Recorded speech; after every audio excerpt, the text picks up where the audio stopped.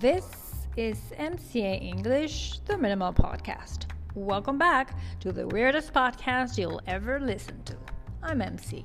Wanna try it? Let's dive in. In this podcast, we will explore the meaning of expressions that I've given you in the edition called Everyday. So, if you haven't heard that podcast, you already know what to do. There are about 10 expressions or vocabulary items in this text that I consider interesting to have a look at. I will deal with them in order of appearance. To run out of. To come to an end. Example: I've run out of patience long time ago. For the time being. For the present.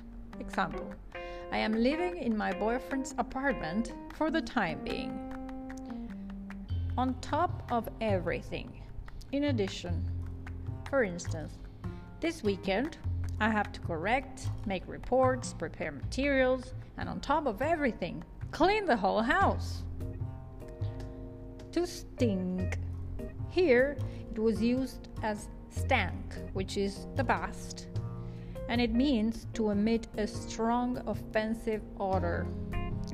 For instance, every time I open the trash, it stinks. Smoke like chimneys.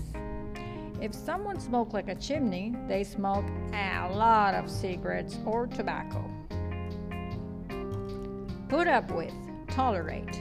Example: how long do we have to put up with all this pandemic shit? By the way. You say by the way when you add something to what you are saying, especially something that you have just thought of. For instance, see you tomorrow at 5 p.m. By the way, don't forget the cake. So far.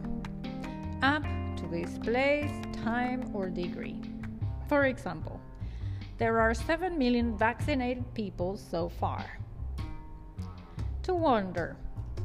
If you wonder about something, you think about it either because it interests you or you want to know more about it, or because you're worried or suspicious about it. Unfreaking believable.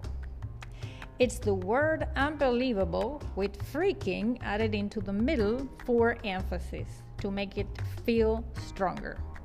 Example: I went to the concert last night and it was unfreaking believable. In the next episode, we will have a new story with more vocabulary and expressions for you to take your English to the next level.